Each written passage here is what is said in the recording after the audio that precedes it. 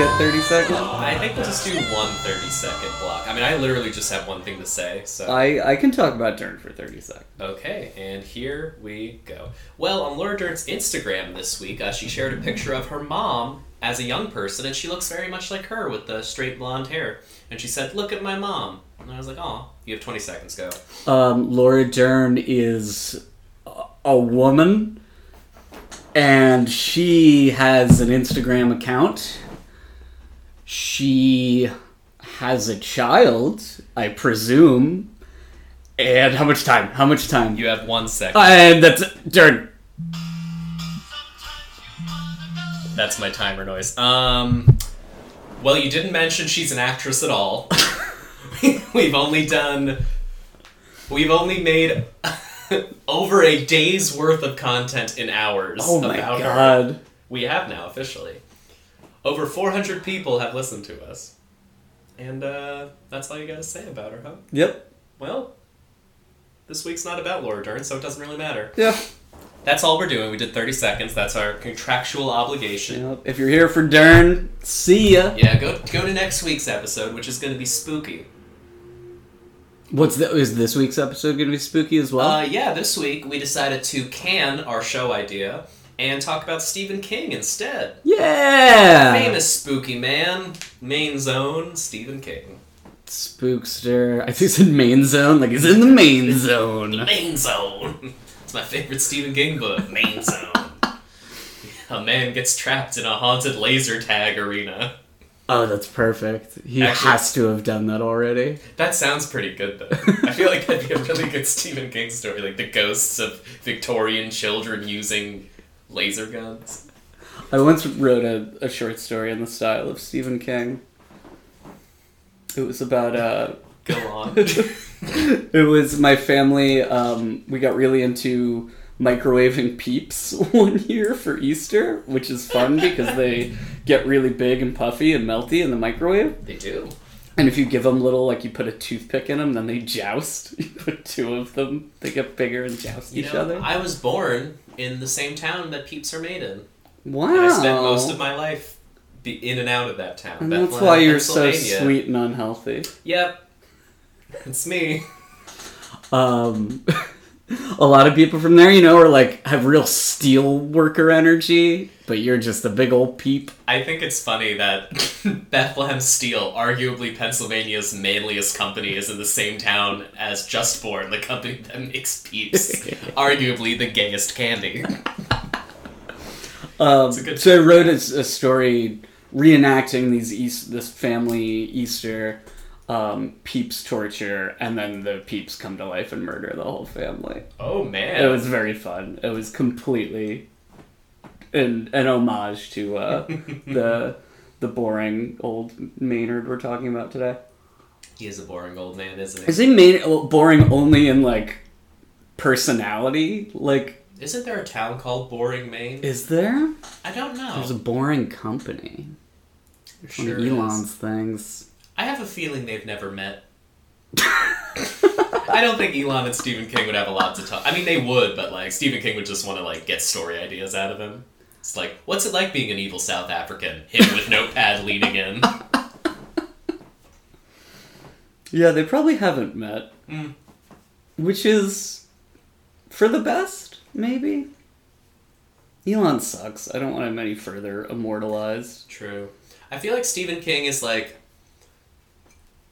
so ridiculously famous that he can just do whatever he wants, and he can choose to meet or not meet anyone he wants. Yeah, likely. Like, I'm going to assume it's probably happened. Stephen King has probably never met Michael Jordan. It might have happened. Right. It honestly probably has. But like, if right now he was just like, I want to meet Michael Jordan, he could make it happen within like a week. Maybe. Probably right now over Zoom, but if it were normal times, like, he could be at Michael Jordan's house, like... And Michael Jordan would probably do it, because it's Stephen King. He's just a pleasant old little man. Yeah. You read a little spooky story about Michael Jordan's basketballs? Mm-hmm. We do have a spooky sports story to talk about today. We sure do. So this is just The King Hour. Yeah, and we're gonna more, we're gonna likely. take a departure from our usually rigorously structured show and bullshit for roughly an hour about something that doesn't matter. Yep. Yeah. Oh, before we get going, Happy Indigenous Peoples Day. Happy Indigenous Peoples Day. So who's the Native American that you're thankful for this year? What? Who's the Native American that I'm thankful for? Yeah. Is that what we do on Indigenous Peoples Day? I mean, I think it'd be my good friend for... Rachel from Oklahoma. Oh, cool. She's very sweet and funny, and we made out once. Oh, nice. Good for you. Yeah. I had a very notable actor in mind, but now I just can't think of their name. But yeah, I'm just gonna make Laura. mine. No, Laura Dern is 1/124th Cherokee Nation. No, I'm just going to make mine every Native American actor, especially the ones that weren't paid enough because they weren't white people. That's good. And what about the one that Marlon Brando brought to the Oscars? That's a thing that happened. And also, I think I've read that she was, in fact, not A Native American? No, I think she was a islander of some kind, and she was dressed up as a Native American. And I think she was also having an affair with him. I assumed I mean, as yeah, much. that's a given, but Yeah. Either way, good for her. So you're a man of Italian I thought you were heritage. gonna go different ways with that. Yes, I am. I am also a man of Italian We are heritage. two Have you ever skinny met? guineas. So I won't name names, but someone I live with, he takes issue with Indigenous Peoples Day because he sees Columbus Day as this day of Italian culture, and I've never once met an Italian who is like, yeah, that's our boy, right? I Is mean, that something feel- you've ever encountered? Not personally, but I recently watched The Sopranos, and that is a major plot point of an episode. It's Christopher Columbus. Yeah, that Oh. I think there was a Native American group that was protesting it, and just protesting. They were there with signs around a statue, hey, this ain't cool. Right. And then the Sopranos crew beat the shit out of them and was this is our day for our guy who came here and did the things. So yeah, I think it is a thing that exists within hyper Italian. Okay, I'm related to ideology some and hyper groups. Italians, and I'm pleased Yeah, to say I that was mean- never It happened so long ago. I can't imagine still being that right. boiled about It happened, 400 years before Italy was ever a country. Oh, man. And the people who I'm not thankful for on this Indigenous Peoples Day are all of the white actors who have played Native Americans over the years in films. Shall we name them? I'm looking at you, Rob Schneider. Which one? I'm pretty sure he played a Native American in, I feel like he's vaguely ethnic in every Oh, yeah, no, Sandler I mean, film. he has never played a white person in any movie. Played an animal once. He did. I think he was in one of Adam Sandler's 16 recent Netflix movies, the Hateful, or what was it? The Stupid Six. It was The whatever. Hoobies, The Hoobie Joobies. spooky Hoobies. No, not that one, although that looks awful. I can't wait to see It's it. not a good look, a 50-year-old comedian playing a mentally challenged man. Because that's what it is. He's trying to do Little Nicky 20 years later, and it's just not flying. Yeah, I got real Waterboy vibes That from too. the trailer. I guess it is less Little Nicky. It's less mentally challenged than his earlier work. It's more of a departure, a Waterboy. He's on the spectrum. He is clearly. Well, in our famous fashion, we have gone off track from even the off track episode. Yes. So Stephen King, what's up with him? If I only knew him from his Twitter, I wouldn't care for him. He's just a boring liberal. He's just a complainer about... He's just like a guy who thinks Joe Biden can save us all. Well, authors are famously not the most exciting people. It's true, yeah. I mean, but he used to be such a cokehead. So, He did. why... I don't know, why isn't he, cooler? So, is your message this week, don't get sober?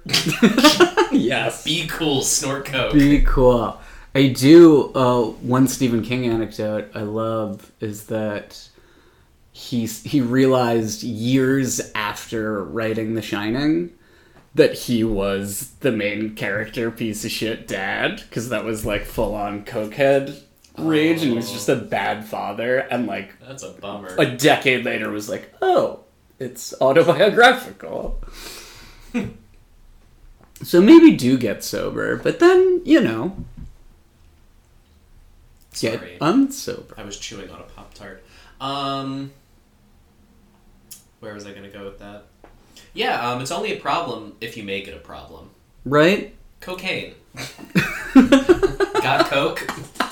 I think my favorite thing is that there are stories and books he just doesn't remember writing Yes. from, like, those years.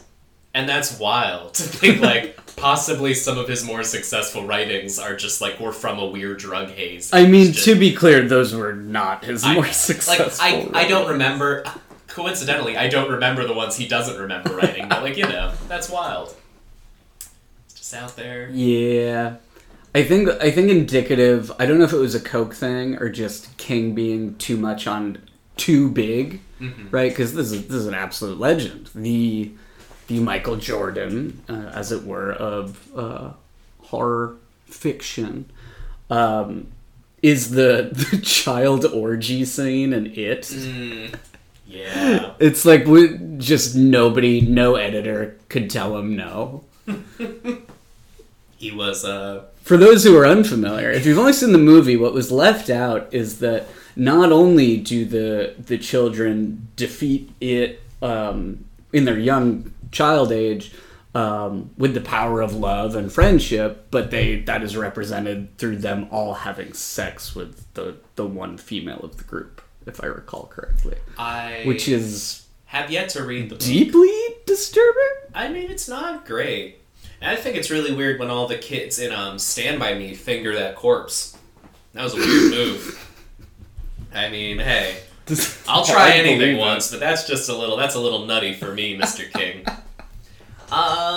So I guess we could start with why we're talking about Stephen King this week. Sure.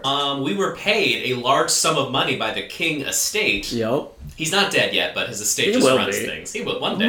By the time you're listening to this. This is actually a time capsule episode. We won't be releasing it until the death of Stephen King. You know, this is funny, but me and my roommate Mike have this terrible thing where we will talk about famous people dying, and then like 3 weeks later they die, and now I'm just really worried, like, what if Stephen King kicks it? Well, I mean, it's like straight out of a derivative Stephen King short story, but I'm getting ahead of myself. Okay, so we're talking about Stephen King this week for real, because I was gifted the book The Bazaar of Bad Dreams. It is a short story compilation by my sister this past Christmas, and I finally read it. I flew through it. It was a great book.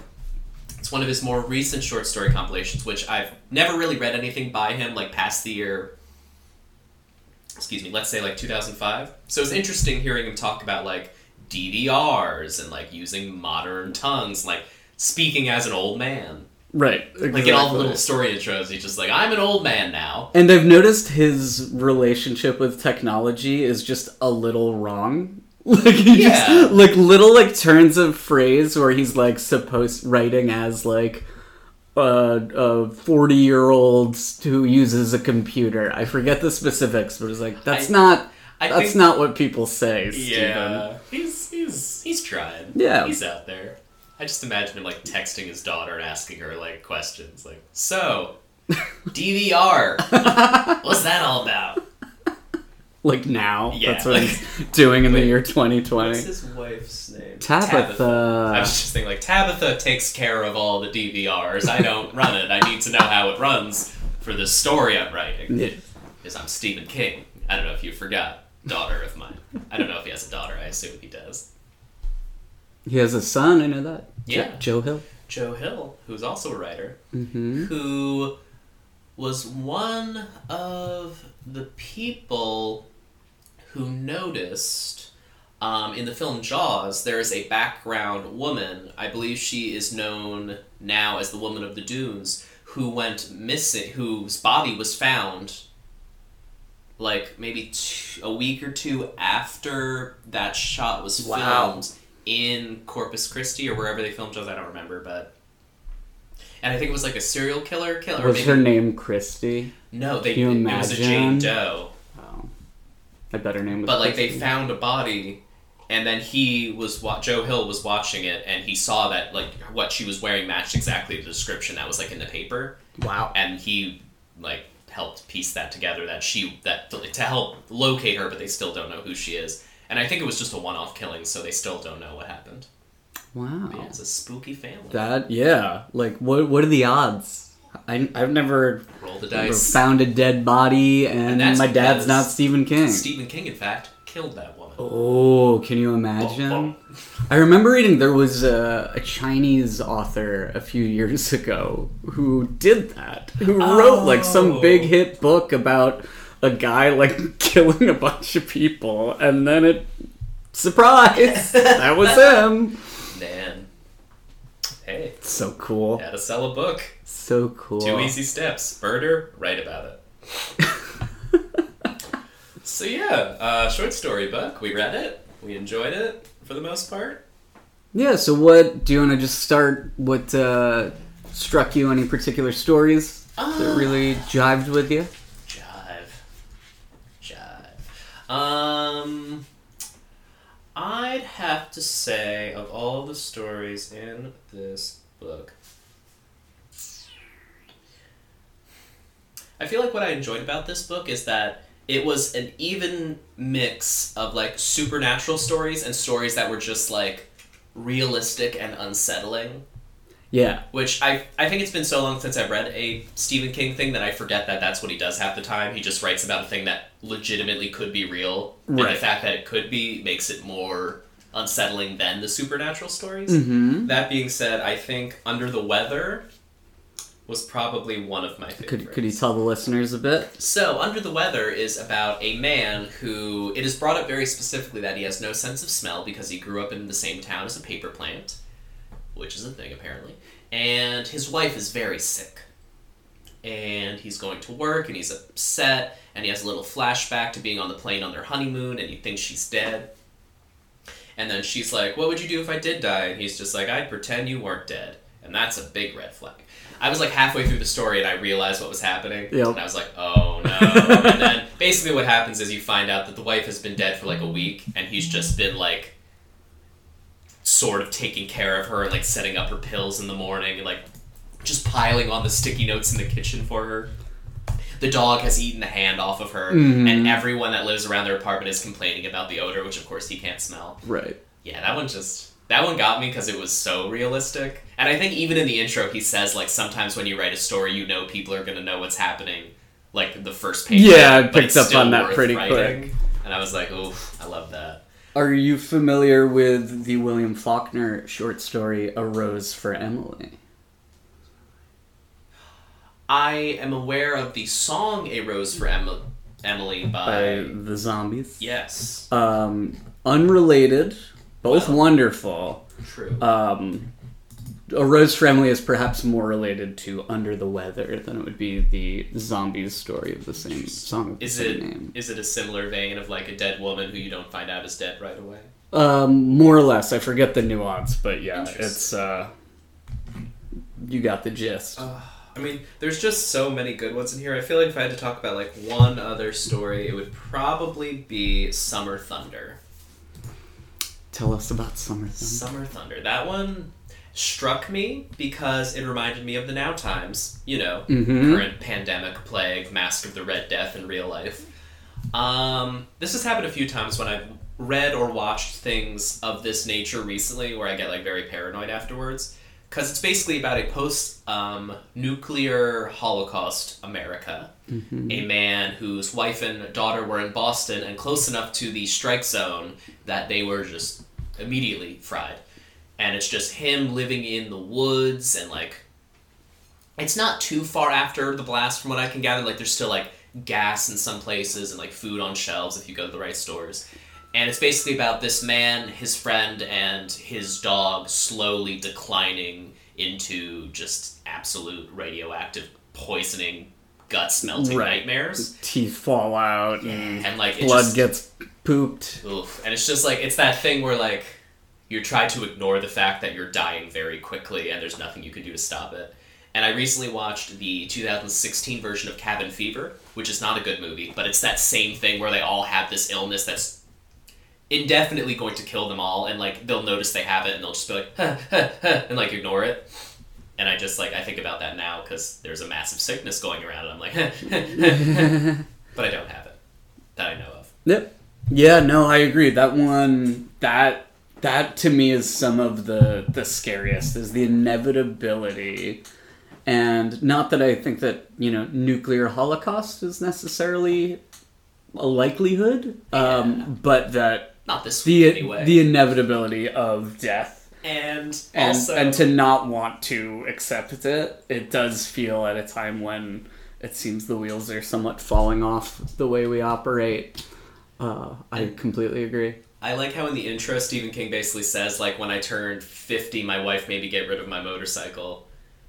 Because when you get older, your reflexes go down. And I think the main character in this says something similar to that. And then at the end, when he is just melting as a person, he gets on his motorcycle and goes around literally Dead Man's Curve and just like floors it and goes through the side. And that's a great way to kill yourself in the after times. When you're suffering from radioactive, just... And that's the end of the book. Yeah. A man motorcycle kills himself to death. And then we're done. Interestingly, it reminded me of what I may describe as one of the scariest bits of Stephen King I've ever read, was a short story that's probably not too well known called Graduation Ceremony. I believe this was in his collection maybe like 12 years ago or something like that. And as I recall, it's a very short one. It might be like 4 pages. It might be like 12. But it's high school graduation. It's like a well-to-do family, a daughter in Connecticut, I think. It's like waspy and proper and nice and sunny, and she's got like a summer dress on, and it's just that for all until the last paragraph, and the last paragraph is just the mushroom cloud on the horizon. Yeah. And so I couldn't help but wonder if like that, is this the follow-up to that?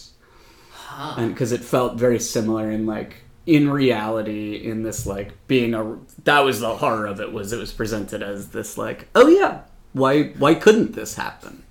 There's no reason it shouldn't happen. Yeah. Just saying.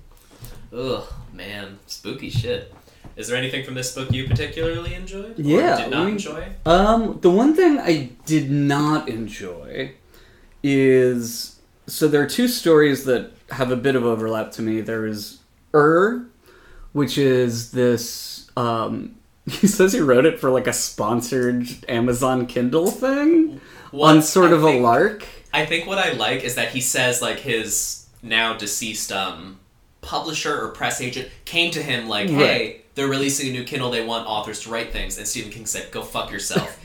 And then he said he had this idea and wrote it anyway, and it's kind of slamming the Kindle, like not really, but like a little bit. Idea that if you get a Kindle, you might be opened up to an alternate reality hellscape and then interrogated by evil lizard men. Yeah, so that's basically the gist. I thought that was a very cool story. I liked the ending. I enjoyed like that, like the council, the haunted, like glowing warm car and all that shit.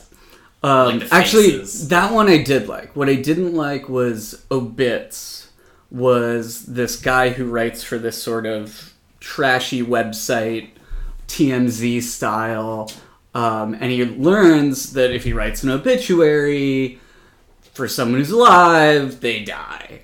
And there's another story called Dune, where a guy goes to a dune and sees a name written of someone, and if their name's there, they die. And it felt just a little too derivative. It's like, all right, buddy. I didn't really consider that when I was reading it, but I do see how those are pretty much the same haunted idea, just in different settings. Right. And Dune I liked because it was like inexplicable, random, sort of different, but like, you take a picture of someone with the camera. It's an old like, Are You Afraid of the Dark? I don't know came up with that first. I did like that, almost like Monkey Paw's ending to Dune, though. Oh, yeah. Where it's, in the Monkey's Paw, the sun's knocking, but that's how it ends. And, in this, it's oh, it wasn't my name on the dunes talking to his, It's Willer this man. old guy talking to his lawyer, explaining about this magical dune, and there's a sense of urgency. We need to address this now. And the lawyer's like, let me guess, you saw your name written on the dune? He says, oh, not my name? Which is... that was my favorite ending. Let's cast that real quick. Who did you see as the old man? Gene Hackman. You're probably right. I in my heart of hearts, I wanted to be Vincent Price, but I don't know if he could pull off a southern accent. He was also quite a gaunt man. I feel like you need a heavier... Yeah, this guy was fella. A big, rich southern man. And I could see the younger lawyer being like a comedian, but a comedian that can do serious. Sure. Maybe even... maybe like Keegan-Michael Key. Maybe that, or I was also thinking a John C. Reilly could perhaps do that. I think John C. Reilly could be the old guy. Ooh. Yeah. He's got range. You just did super old age makeup on John C. Reilly. Hell yeah. And Keegan-Michael Key was the young guy. That would be hilarious. That'd be great. But what, with the Kindle one, mm-hmm. and with Obits, what it reminded me of a bit was one of my favorite Stephen King short stories. Have you read Word Processor of the Gods? Yes! I read that in the middle of the Atlantic Ocean. Mm-hmm. And yeah, that got me. That was a good one. Yeah, so that, if I recall, it's a writer who gets this word processor, and he's just, pissed at his family. Yeah. He, deletes his wife or creates a new one and or something. She makes him, write in the shitty little shed in the backyard. Yeah. And yeah. So that felt I feel like these felt a little just watered down versions of some King classics in that way. But there were a lot that I really loved. Yeah. I loved... He's got a couple that are clear homages to other writers. True. The one I loved was Raymond Carver, who listeners would know as the guy who wrote the stories that led to the creation of the film Shortcuts, 3 hours long, and just weird stuff and sex stuff and people dying. And that was such a cool little departure for King, where it's just this kind of shitty guy and his fat wife, and then his wife drops dead, and the end. That's it. That's the story. It's just this little slice of fucked up life that Raymond Carver did really well. And also he goes out to the car then after his wife is dead and the dog is dead inside the car because he just left the car. The yeah, he was in the store for probably an hour and a half and he just left the dog in a hot car. Yep. I forgot about that. Can we talk about Bad Little Kid? Oh, you mean the best story in the book? Yeah. Of course. Please. Oh, Bad Little Kid. So, this is introduced to us as a man on death row. And not just death row. He seems to be on, an extra death row. It sounds like it's in the middle of, the plains. The American plains. And there's, a cinder block building, and that's it. Yeah. And he's talking to his lawyer and explaining why he did what he did. What he did was he shot a small child with an entire revolver worth of bullets. And what he explained then was that this small child had been haunting him his entire life. And every time this child appeared in his life, he would yell the most foul, upsetting things and language at him. And then basically it would lead to somebody he cared about dying by their own hand or by the hands of someone else. I think it starts with a mentally challenged girl who he is friends with. She gets hit by a teacher's car because she is led into the street by him. At one point, his college girlfriend kills herself because of taunts that the child yelled.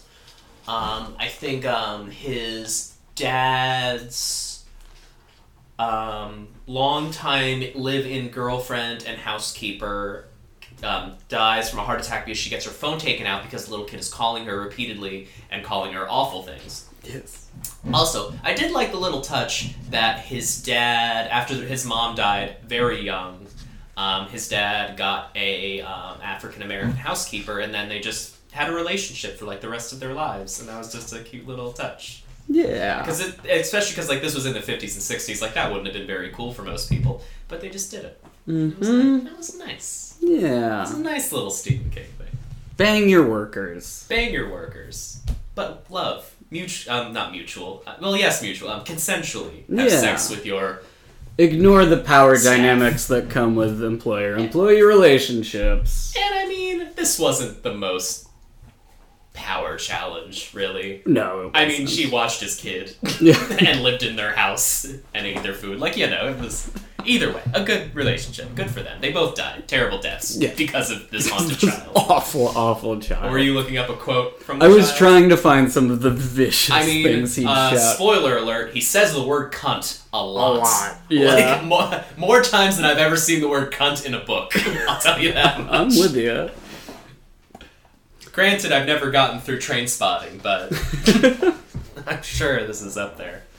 But yeah, this was a really good story. Ooh. It was. It just like, felt the right, like, just sort of like so fucked up that you burst out laughing kind of thing. And like, it had everything that I love in a good Stephen King story. It had like that 50s, 60s aesthetic. It had Jailhouse. It had Evil Child. Like it had this weird paranormal, but otherwise exactly. It was just, and it makes you wonder if the kid was real or if the kid like. And then like in the end, we find out that the kid was never identified, and they don't know who he is, and like all this stuff. And then the lawyer is leaving because the guy gets fried or shot up, whatever.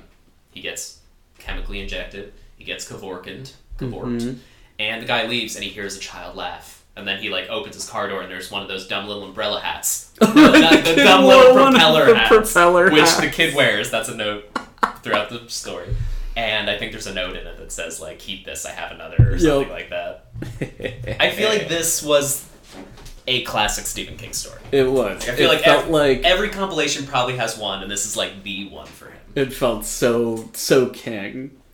One that felt less King, but that I enjoyed immensely is Drunken Fireworks. Oh man, that was such a ride. That was... And it basically... It's my kind of story. It's this, like, alcoholic grown son and his mom who, like, fell into some money that they don't deserve, and so they just get drunk all day. Yeah. And they live in a lake house, and they... On 4th of July, they set off some fireworks, but across the lake are, like, all the rich people. That's the nice side. And there's this one, like, mobster family. I was going to say, very specifically Italians. Yes. And we then find out that they are not mobsters. They're legitimate businessmen that are just well-to-do. And this, like, very... Hillfolk adjacent mother and son are just convinced, like, those WAP gangsters. It's a lot of racism against Italians, which I just eat up. That's great. Yeah. For people that probably have Italian heritage, it's hilarious to hear them, like... I love hearing them talk about Genzos and WAPs. Fucking garlic bread slingers. And so it's this... Year after year, this escalating fireworks war of who has the bigger fireworks display, and the drunkard son goes on, basically meets some unsavory folk and gets a hold of like a highly illegal super weapon, and it burns down the house of the Italians. Speaking of Indigenous Peoples Day, he buys these fireworks from Indigenous people. It's the Christopher Columbus story. He is. Fuck you. Let's burn it down. You came to the land, and the natives presumably were there before the drunken hillbillies. This is the land of the free and the home of the Whopper, and we are not going to take this. Whoppers, not wops. Those goddamn Boyardies over there. And then I think the kids from the Italian family burned down their house. Right, yeah, then there's like a little payback. But like, I think I was at work when I read this story, and I think I might have like phased out at the end. I can't quite remember if they actually did, or if they just like... Because I think the sheriff is like, I think they left a box of fireworks on top of the stove. Yes, the Italians burned down their house as revenge. Or did they? Yes. Or did they? Yes. Yeah, they did. Yes, they did. That was the Italians are incredibly vindictive. May Mm-hmm. I reference Christopher Columbus? That was a good one though. It was very not kingy, but it was very good. It was just this weird sort of fun. It wasn't scary, it wasn't creepy, it was just like a messed up thrill. Oh man. Yeah. Yeah. How about we parlay into, say, some novels? What do you... Novels. I really have not read many Stephen King novels. Really? Yeah. Have you read Annie? Pardon? Any of them? They said Annie, and I was like, huh? Orphan Girl. Yeah, you didn't know that was a Stephen King story? I'm gonna be honest with you. I really don't think I've read a Stephen King novel yet. Wow. I have a few on the burner. I just got a nice copy of Gerald's Game from the Goodwill. Okay. I have it still, but it's a very intimidating book because it's a foot thick, so I haven't started it yet. I have read... Oh, what's that called? The Green Mile. Okay. Although, now that I think about it, I think The Green Mile might... No, that was a full novel. I've read The Green Mile. Shawshank is a novella. That's what I said. I read the Four Seasons novella with Shawshank in it. And Stand By Me. Yes. And Apt Pupil. The old Yes. Nazi man. And that third one that wasn't a movie, so who gives a shit? But yeah, I really, unfortunately, have not yet. But I'm young, so there's time. That's I true. think The Shining is the big one that I want to hit. Shining's wonderful. It's a different weapon. It is not an axe. It's a hair curler. It's a rope It's on, mallet. so it's really hot. It's a giant. It's a hammer. Ah, cool. Yeah, it's great. Breaking down the Berlin Wall of your mind. Yeah, you're in. of your family. How about you? You done some novelage? Oh, I've done a bunch. Ooh. Back in like high school, Max loved Stephen King. The Stand was my favorite for a long time. I admittedly do not recall much in the way of specifics. There are like a few scenes I remember well, but that's it. But that was kind of my first like sweeping epic scale story. And that's like an apocalyptic good versus evil, and just it's like 1,100 pages, and you meet sort of in turn the good characters and the bad ones, and they slowly like are in different parts of the country and find one another, and then it becomes this sort of battle between them. It's great. That does. Yeah. I feel like the only Stephen King book I'm not really interested in is the Dark Tower series. I recently started it. Immense. Yeah. And like, there's just something about like that far into another world that I'm not that into. Like that's why I haven't really tried Game of Thrones, because it's just like such its own thing to learn that I'd rather just read something like within. That's fair. And I think the Dark Tower does a pretty good job of slowly leading you in. And like that I the first appreciate. book is just one guy following another guy. Which it's also not my favorite Stephen King book, but that's basically the whole book. You know, that'll happen. The second one gets really cool. But some of my... trying to think. I read one. There's one that's like no one knows. I want to say it's called Roadwork. And I believe it was a Richard Bachman, which was Stephen King's pseudonym. During, I think, like, the Coke years. I think maybe it's the stuff that, like, wasn't... I have definitely seen that book, but I've not read it. If I recall, there's a guy who... the story takes place in an unnamed Midwestern city, grieving over the death of his son and the disintegration of his marriage. A man is driven to mental instability when he learns that both his home and his workplace will be demolished to make room for an extension to the interstate highway. It's very... Do you know about the Killdozer? Yes. Yeah. Oh. True American folk hero. When... Jesus Christ. It was true! I What mean, a fucking... yeah, talk he was- about don't tread on me! He's our Paul Bunyan. He is! And Paul Bunyan's also our Paul Bunyan, but that's old. We got another one. Paul Bunyan. Paul Bunyan too. Redux. When you describe that story, all I could think of is like, that's literally just the American version of Hitchhiker's Guide to the Galaxy. Is it? Because like in Hitchhiker's Guide to the Galaxy, like he like goes out for a minute and he comes back and his house is being destroyed, and like he just gets abducted by aliens and then all this stuff happens in the book. But like in this one, he finds out his house is gonna get destroyed and he just like commits acts of terrorism against the town. Exactly. It was dope. It's the American way to destroy your own land. It was a good classic, like just sort of in the face of development and, you know, life passing us by and not giving a shit about the little guy sort of thing. Yeah. It was just a man, like, just pushed to the edge. And as a story about the little guy, you must really identify with that. Hey! How does your eye feel from getting shot by that hair tie? Oh, that was good. You said it and there was, like, a moment of pure silence, and I knew. I was like... No. For the listener, it went just over his head. I over-accounted for my lack of height.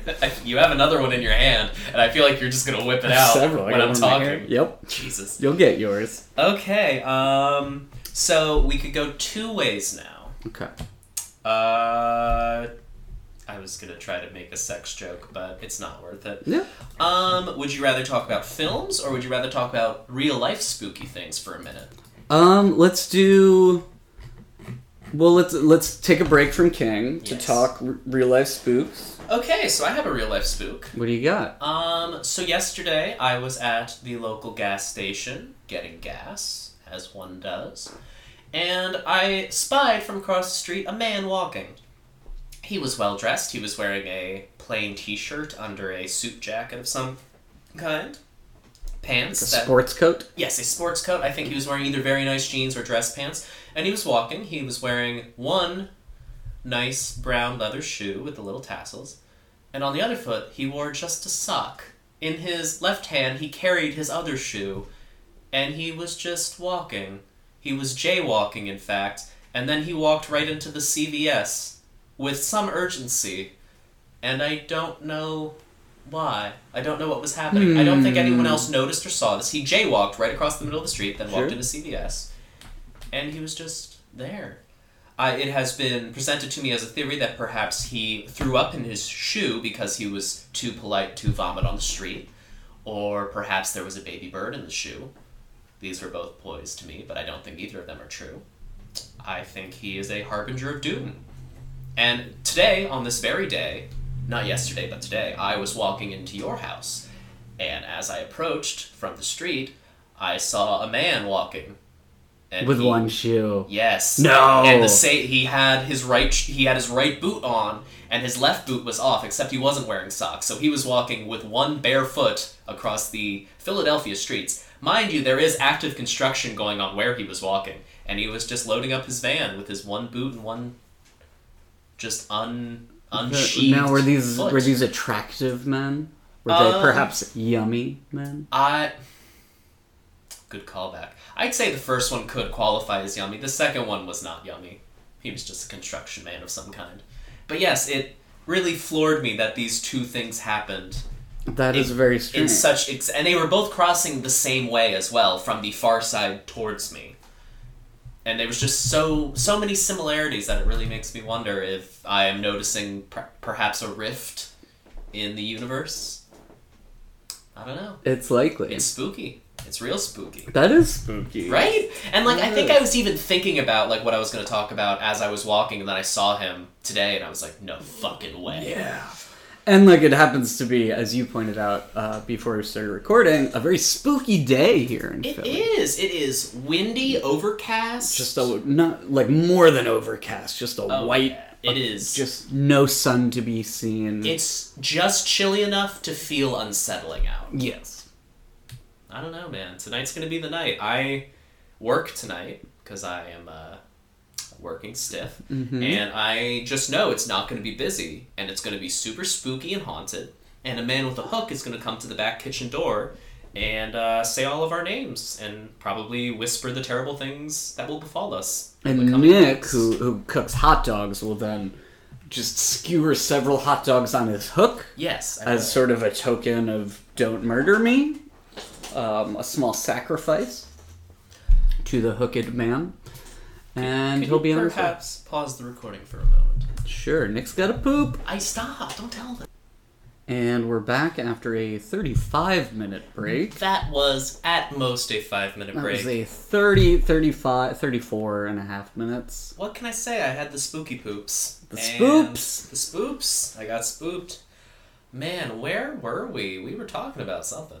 Oh, you had your spooky story with the shoes. Yes, we did. The shoe man. May I tell a spooky story? Please do.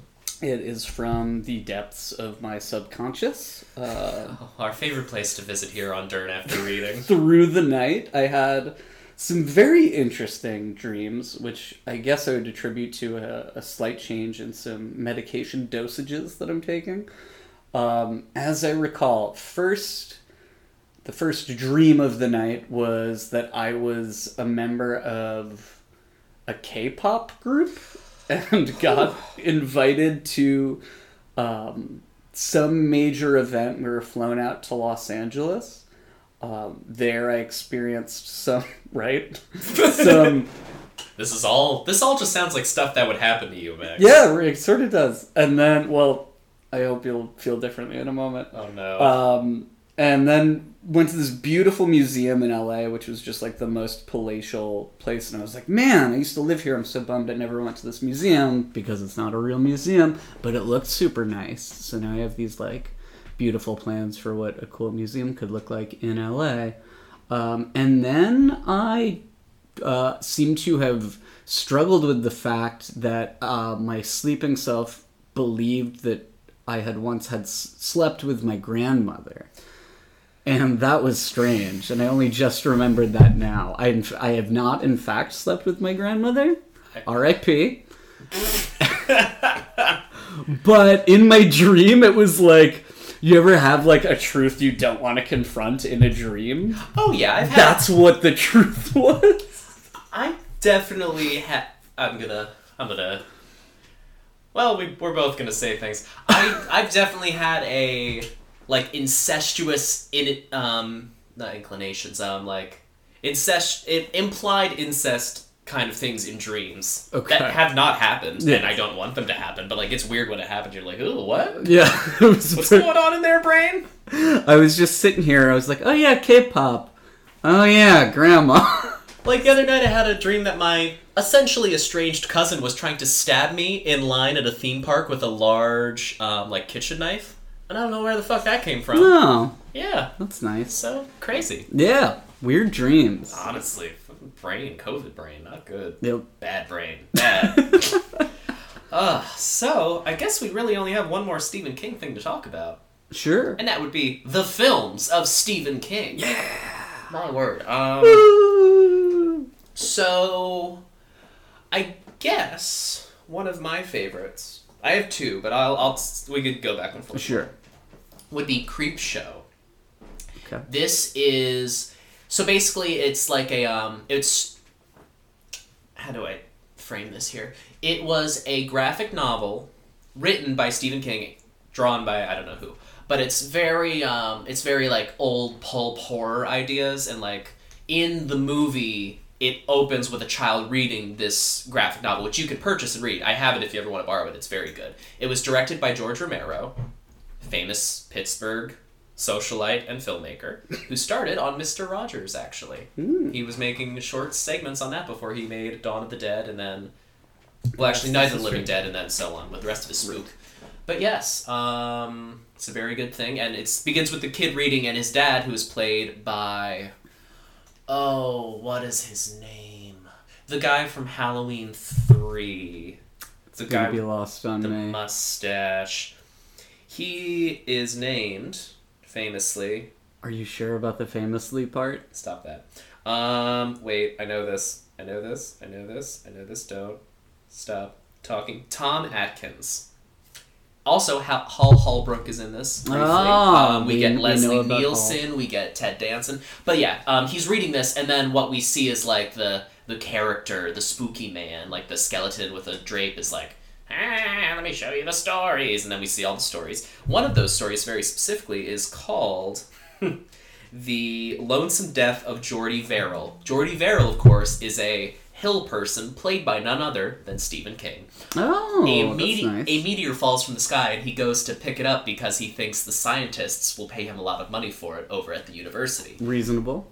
And then he pours water on it because it's hot. And Also, it cracks open and all this green slime comes out. And the green slime is like this weird, infectious plant thing. And when he touches it, he gets it. So plants are growing all over him. Ooh. And like it gets in his brain and it tells him to get in the tub with water. And then he sees the ghost of his dad in the mirror and he says, Jordy, if you get in that water, you're doomed. And he says, but it itches so damn much. And then he gets in, and then the next day he's just...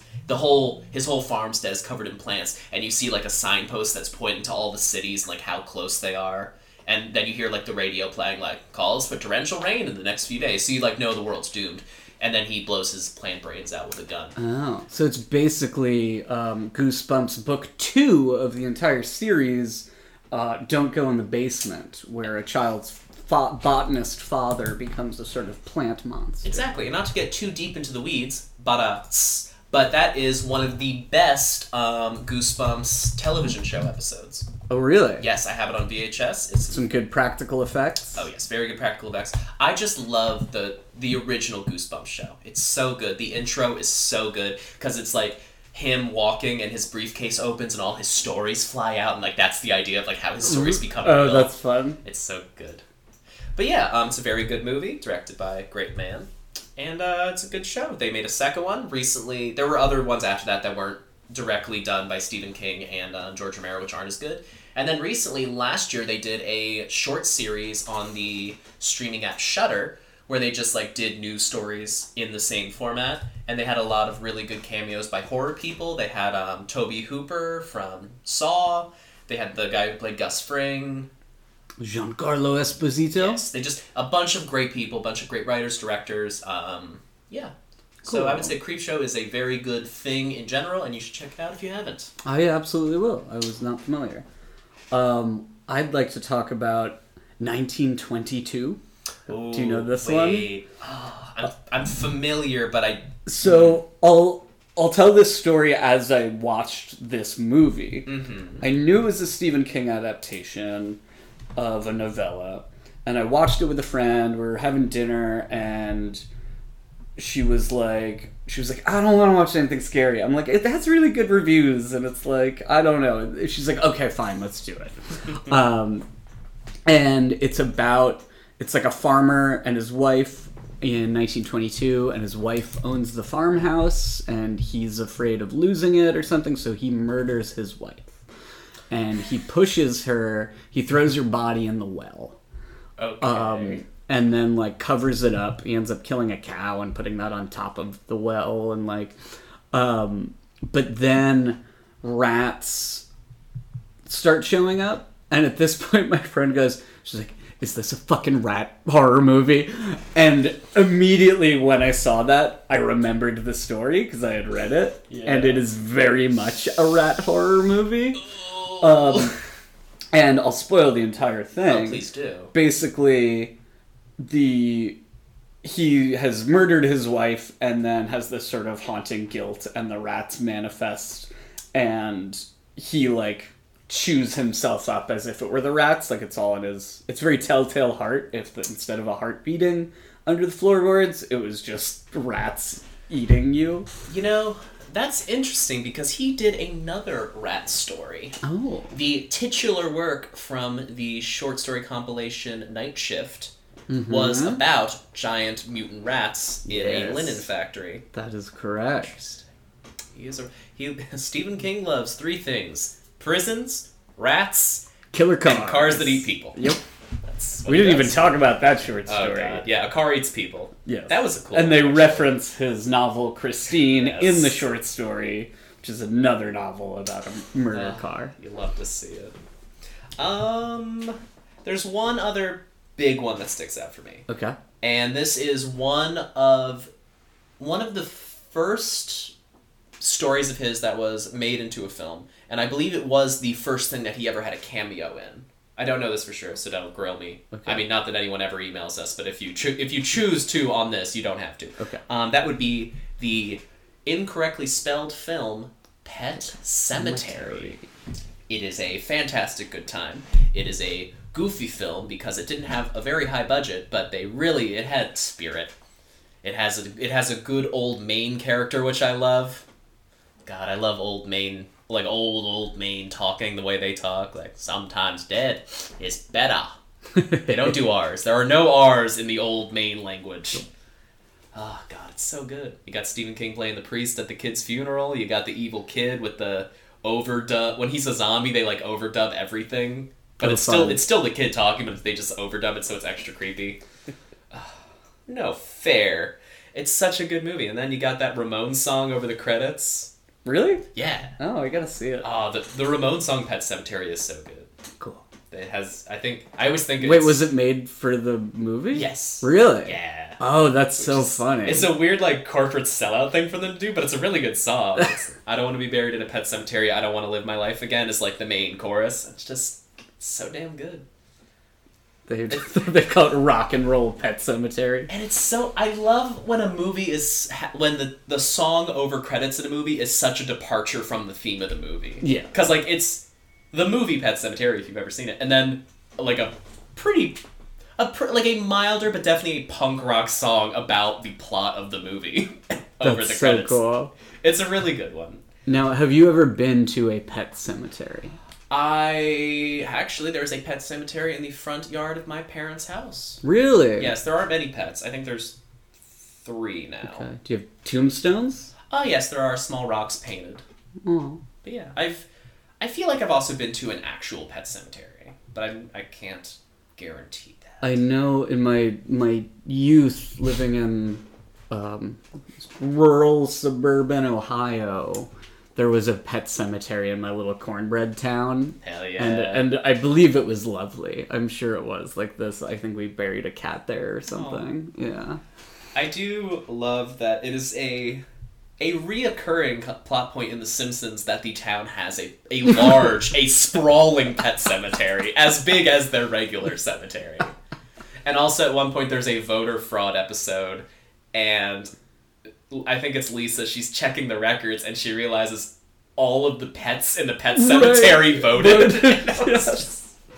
I believe that would be Sideshow Bob Roberts is the episode. A play on the film. Dr. Fraser Crane. Yes. I'm listening.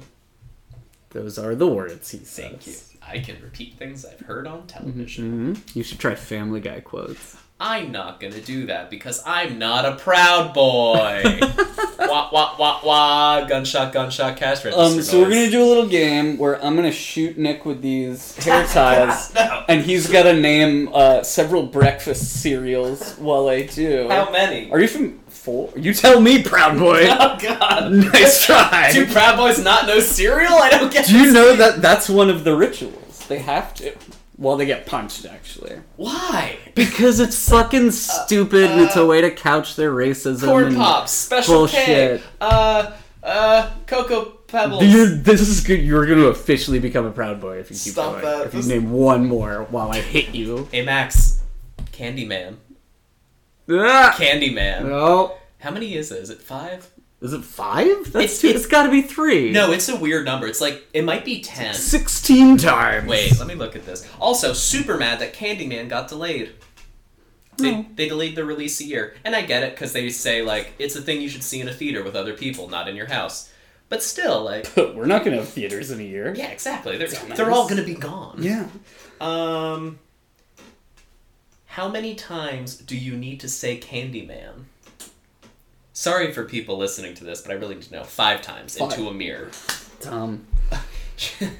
Let me just read this from the Wikipedia. It's a little excerpt. She hears a local story about the Candyman who can be summoned by saying his name 5 times into a mirror, causing him to appear and kill the summoner with a hook that was attached to the bloody stump of his right arm. Yay. Thank you, Wikipedia. I love candy. Wikipedia is my favorite book. So, I guess, if you want to do a quick Between the Derns at the end of the Dern, if you want to do a Between the Kings, if you want to do a I want to talk more Kings. Oh, I'm sorry, there's more Kings? Oh, I could do this for days, man. Film adaptations. Can we do a lightning round where we'll do a game where we each have to just say a King film adaptation? Yeah, let's do it. And see how far we can get? I mean... Carrie. Wait. You just gotta Stop. say the name. No, wait. So we're just gonna do this until we run out? Yeah. Okay, so start. Carrie. The Shining. Green Mile. The Shining again. Shawshank Redemption. Stand By Me. It.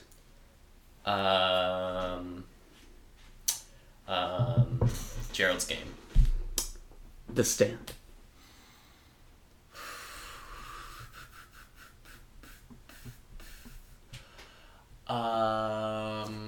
Oh, he's fading. Stop! I got it. It's Night Shift. Under the Dome. Creep Show.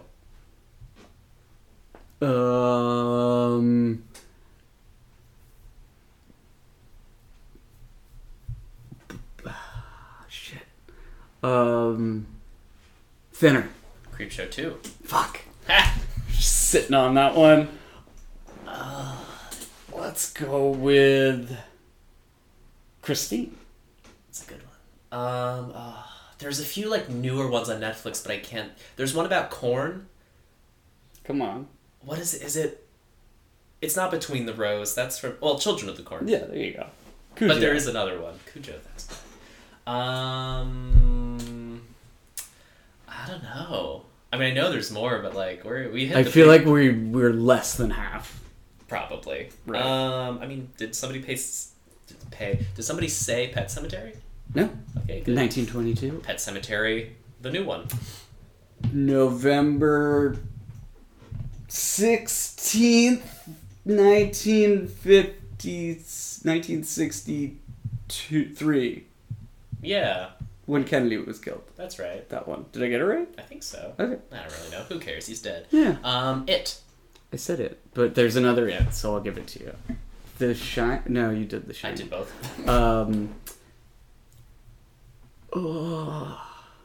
I feel like I was just thinking of one. Firestarter. Ooh, really good one. I just keep thinking of the newer versions of the ones, but I feel like that's cheating. Carrie again. The Rage. Carrie 2. Carrie again. They've made 3 of them now. Apt Pupil. It too. The Mist. I'm looking this up, but only looking up the one because I know it. I just can't say it. Stephen King Corn movie. Gonna give me a weird porn parody. Not Children of the Corn though. You know what I mean. You dong. Dr. Sleep, I guess. That's not. Oh, what's the one? The Outsiders. True. Wait, no. Yeah. The Outsiders wasn't written by Stephen King. The new one? Oh, I thought you meant like the... No, not like... No. Stay Golden Pony Boy. I thought you meant that one. And I was like, that's not No. I'm out. I'm sorry. I really... That's alright. I was gonna say, you can't have more. No. Children of the Corn 2, 3, 4? 7, 12. Corn! Oh, man. There's a lot of King out there. Yeah. He is a prolific man. Mm-hmm. It was all the coke. Did you know he does a program where if you send him $1, he will give you the licensing to one of his short stories and you can make a movie out of it. You're just not allowed to profit off of it. Oh, is that true? Yeah, so if you're like a film student and you send him $1 to one of the properties that has not been bought by a company, he will give you the license to use it for exactly 1 year. And I did it once, and I was too busy and I wound up not actually Really? it. Yeah. What story? I don't remember. How did you keep this from us? This I don't- entire episode. Yeah, I think you can still do it.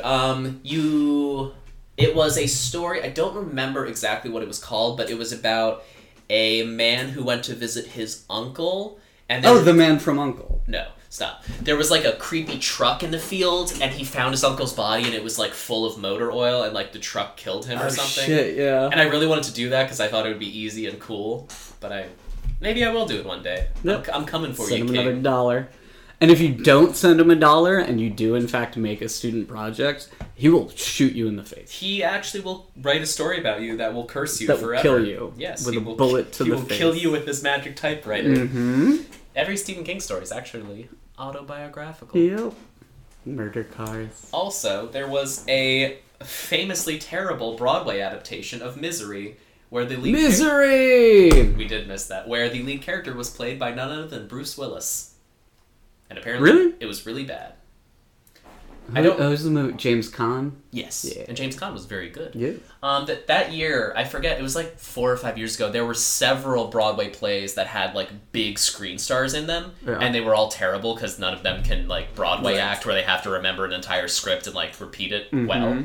I know, what's his face? Not Robert De Niro, but the other one. Just Scarface guy. Al Pacino. Yes, Al Pacino was also in a play, and he was like bad. Like he had an earpiece, and like he would just forget lines a lot. No. Like I think. Oh, that's horrible. I think I don't remember what show he was in, but it closed pretty fast. And the Bruce Willis one, he also like had an earpiece and was clearly just being fed lines like half the time. It's a bummer, man. Learn your lines. Or just don't do that. Or yeah, you don't have to. Right? You could, if you're Bruce Willis, be like, hey, can you give me $5 million to like be in a movie where shit blows up? They'd be like, okay. Honestly, Bruce Willis could do nothing else for the rest of his life and be fine. Also, Bruce Willis in a redoing of Misery like the film would probably not be bad. Yeah. But he just had to... He beefed it. He beefed it hard. Mm-hmm. So... have you watched anything recently? Anything spooky? I watched The Boys. The Boys. The Boys on Amazon. Superheroes are famously scary. I just finished it. It's got some spooks. It's really good.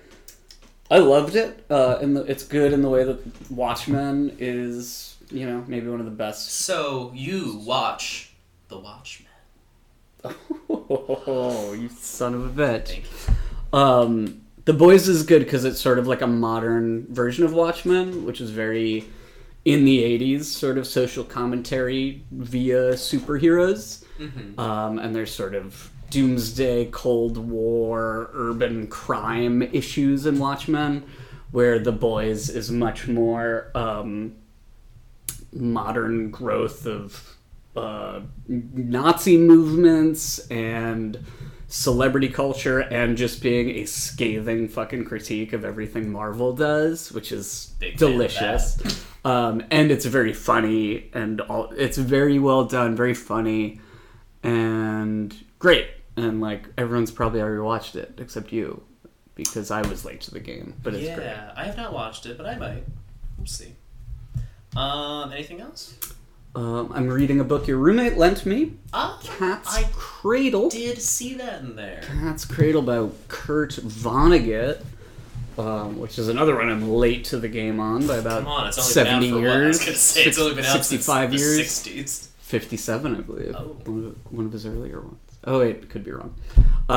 But so far, it's wonderful. It hits themes. I haven't read as much Vonnegut as I should, given that he really resonates with me.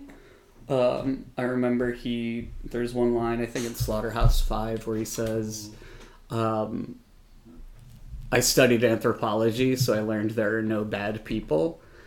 And if there's one sort of life philosophy, like ideological value I hold that can be reduced to a phrase, it might be there are no bad people, and I owe that in large part to my undergraduate anthropology degree.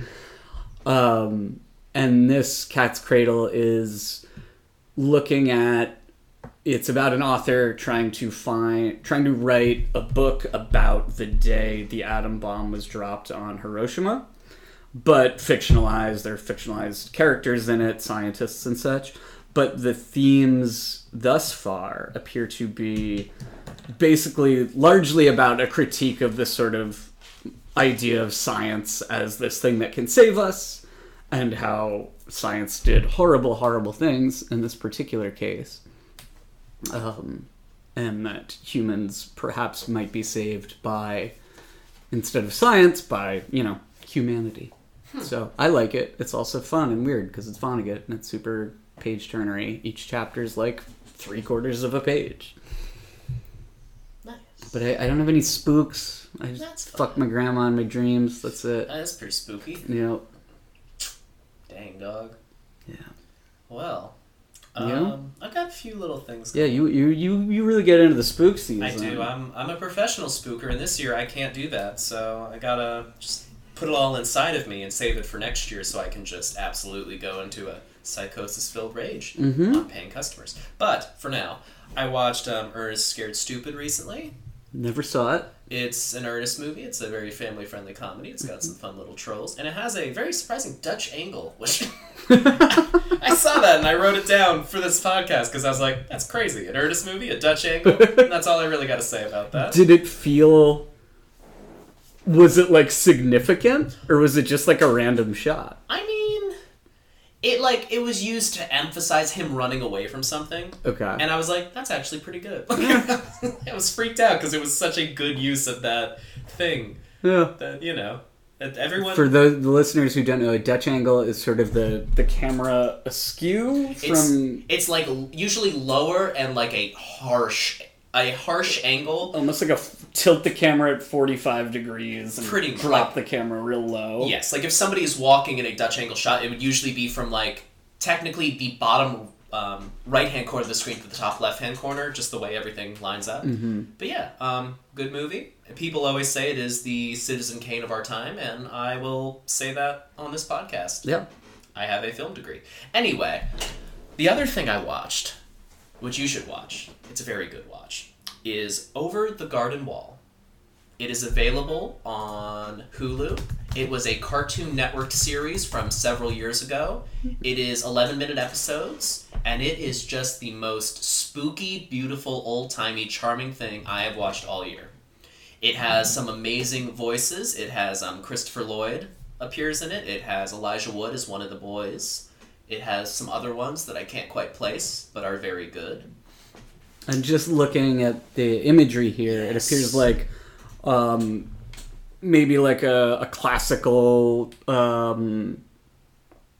fairy tale kind of garden gnomes in sort of a woodland setting. Yes, it has like alive skeletons and pumpkin people, frogs, talking birds, and it's just so pretty and funny and silly and beautiful. And it's also like very adult and scary at certain times, some of the characters. It's very good. Like, I would suggest it. Going into it, I was, for some reason I thought it was an old-timey thing, because I think there are older adaptations of Over the Garden Wall that are like less good than this, and that's what I was expecting. And then I watched this and I was like, oh man, it just like has such, and like it has very good like old-timey Victorian spooky imagery, but then at certain points you realize, oh, this is just supposed to be now. Because even the main character is dressed in a very, like in a cape and like a button-up shirt and suspenders. And then like almost near the end you find out he's wearing a Halloween costume because when he fell into this world, he was just going trick-or-treating. And even at so it's like The Village. I mean, sort of. But even then, they like double up on that because he's making a girl he likes a mixtape. But then he gives it to her and she's like, I don't have a tape player. And it's like, and they just like, they're playing so much with time. And then in the very, very end, there's like, they get out of the world, but you get to see what happens to all the people, like the finale. And everybody kind of ends up happy. And it's a really good time. It's very life-affirming. It's a nice story. It has a lot of weird lessons that aren't very harped on because it's just about the spooky and like the adventure. Nice. And I guess I'll check it out. One other thing that I can talk about incredibly briefly, I am reading this book. It is Roald Dahl's Book of Ghost Stories. He compiled them over the years when he was writing a TV series that never got aired. And it's pretty cool. I haven't really read much of it, but it's really cool towards lady writers. And he basically in the intro says like, women can write too. Which I think is a thing a lot of male authors from his time period probably wouldn't have put in a book. So, good for him. Also, when I pulled this out of my backpack and opened it, a mysterious letter fell out of it. And For the listener, it's a tiny letter. It's a sealed letter. With a lot of stickers. It's roughly 2.5 inches squared. It has a 2-legged spider on it. In a corner where a stamp would sit, it has a 4-legged spider with a smiley face that says stamp on it. And it's addressed to me and my house, but it was in this book, so I guess the post office... I think you should open it on air. I'm not going to open it on air. Open it on air. No, I'm not doing that. Come on. No. Give the listeners what they want. I am going to... Alright, open it on air on Patreon. Fine. Yes. I'll do that. But yeah, spooky letter. The mailman is getting pretty personal, which I don't know if I appreciate, but Good for him. Yeah. Alrighty. Well, we've done our spooks. We've done our gooks. Oh, no! Oh, wait, no! Those are both slurs, but they don't feel like slurs until you say them both. Nick's a Proud Boy. See you next week. No, we're not done. Okay. First of all, listeners, if I don't edit this whole section out, please know that I was just rhyming. I didn't mean to say that bad word for Asian people. Anyhow, we gotta talk about what we're doing next week. This, right now, is our penultimate spooky episode, meaning we have one more spooky episode after this. That episode will be released the week of Halloween. And we're going to talk about one spooky thing. And I'm going to give Max 2 options. I wanted it to be a mystery, but he doesn't seem to like that idea. So, we could watch one of 2 things next week for Spooky Dern, and this will be Dern. Okay. We could watch an episode of Nightmare Classics from the 90s. It was a short-lived anthology series of classic horror stories portrayed on television. Laura Dern happened to be in the Dr. Jekyll and Mr. Hyde episode. Okay. You can get it on YouTube. It looks very promising and spooky, and like a thing you would watch in like high school English class. Sure. In fact, I would almost bet money that's the only half reason of it people exists. have seen this in a high school English class. Or we could watch the David Lynch joint, Blue Velvet. Oh, let's watch Blue Velvet. Very well. Is that what you wanted me to pick? I kind of wanted you to pick. I wanted to randomize this and have me randomly pick Blue pick Velvet David and have Lynch. you be mad about it. But also, I mean, either way, they're both going to be great. They will not both be great. They will not. Blue Velvet will be trash. Alrighty. Well, I'm fully aware. Countrymen, friends, tune in next week for the Gooks. ultimate... Stop. Tune in next week for the ultimate Blue Velvet special. Yeah! Spooky Dern. I'm gonna hate it. Stay spooky, stay Dern. Say it. See you. See you. Say it. Bye.